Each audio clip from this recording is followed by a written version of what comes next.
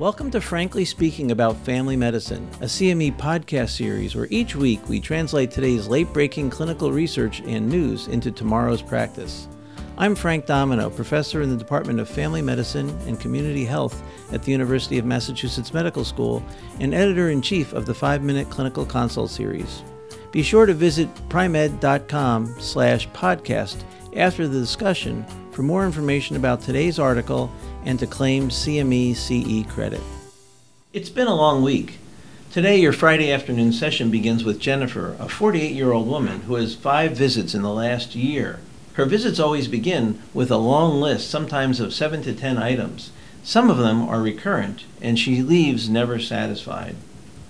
As you're about to enter the room, you wonder, how can I get the most out of this patient interaction and still feel good about seeing Jennifer today?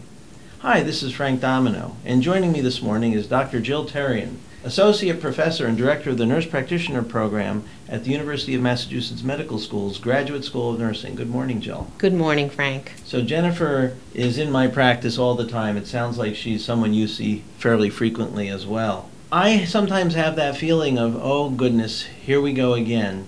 What do we know? Why does it seem that there's so much more to do for patients with less and less time? There are a few things that we know. Patients come in with more expectations. We have less time because we have to work under certain metrics. We have to collect information in an electronic medical record, which can be distracting. We seem to have more medications, more testing, and there's a lot to be done, usually packaged in a really small window of time. You're absolutely right. I think before we had occasionally patients come in who are for a blood pressure check, and now patients come in like Jennifer with a long list of issues. So you raised this wonderful paper. How did this paper try to evaluate best practices in dealing with patient interactions? It came out of satisfaction, number one, both on the patient side and the provider side. People are unsatisfied on both ends.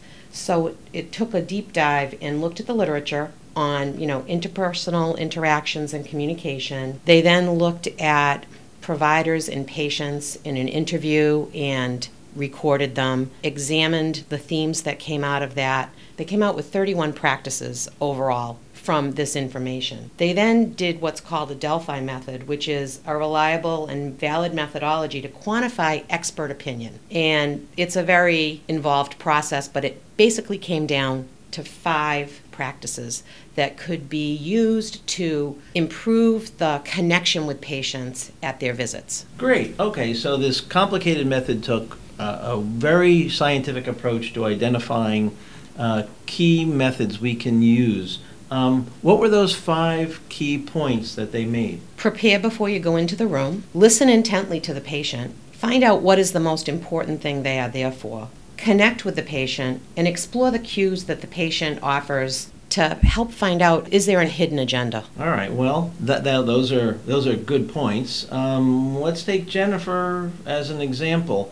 How might you take these 5 points and apply them to Jennifer? Looking at Jennifer, I have a relationship with her. This is her 5th visit this year. She's young, she's 48, and she comes in with these lists. So I would advise myself doing is to be mindful that I'm a little bit irritated possibly. I'm tired, it's the end of my day. I want to take a deep breath, center myself, look at what she came in for, and possibly refresh my memory with her information so that I'm on top of things before I get into the room. I agree completely. I think we should all review patients' previous visits because there's so much that goes on between the visits, and when you're processing the visit, you're sometimes overwhelmed with information. So great, prepare before you go in to see her. Now I'm in the room. All right. And I want to hear from her why she's here today, what's most important to her. There's been a previous study done where it says if you let the patient talk for 2 minutes, you've probably gotten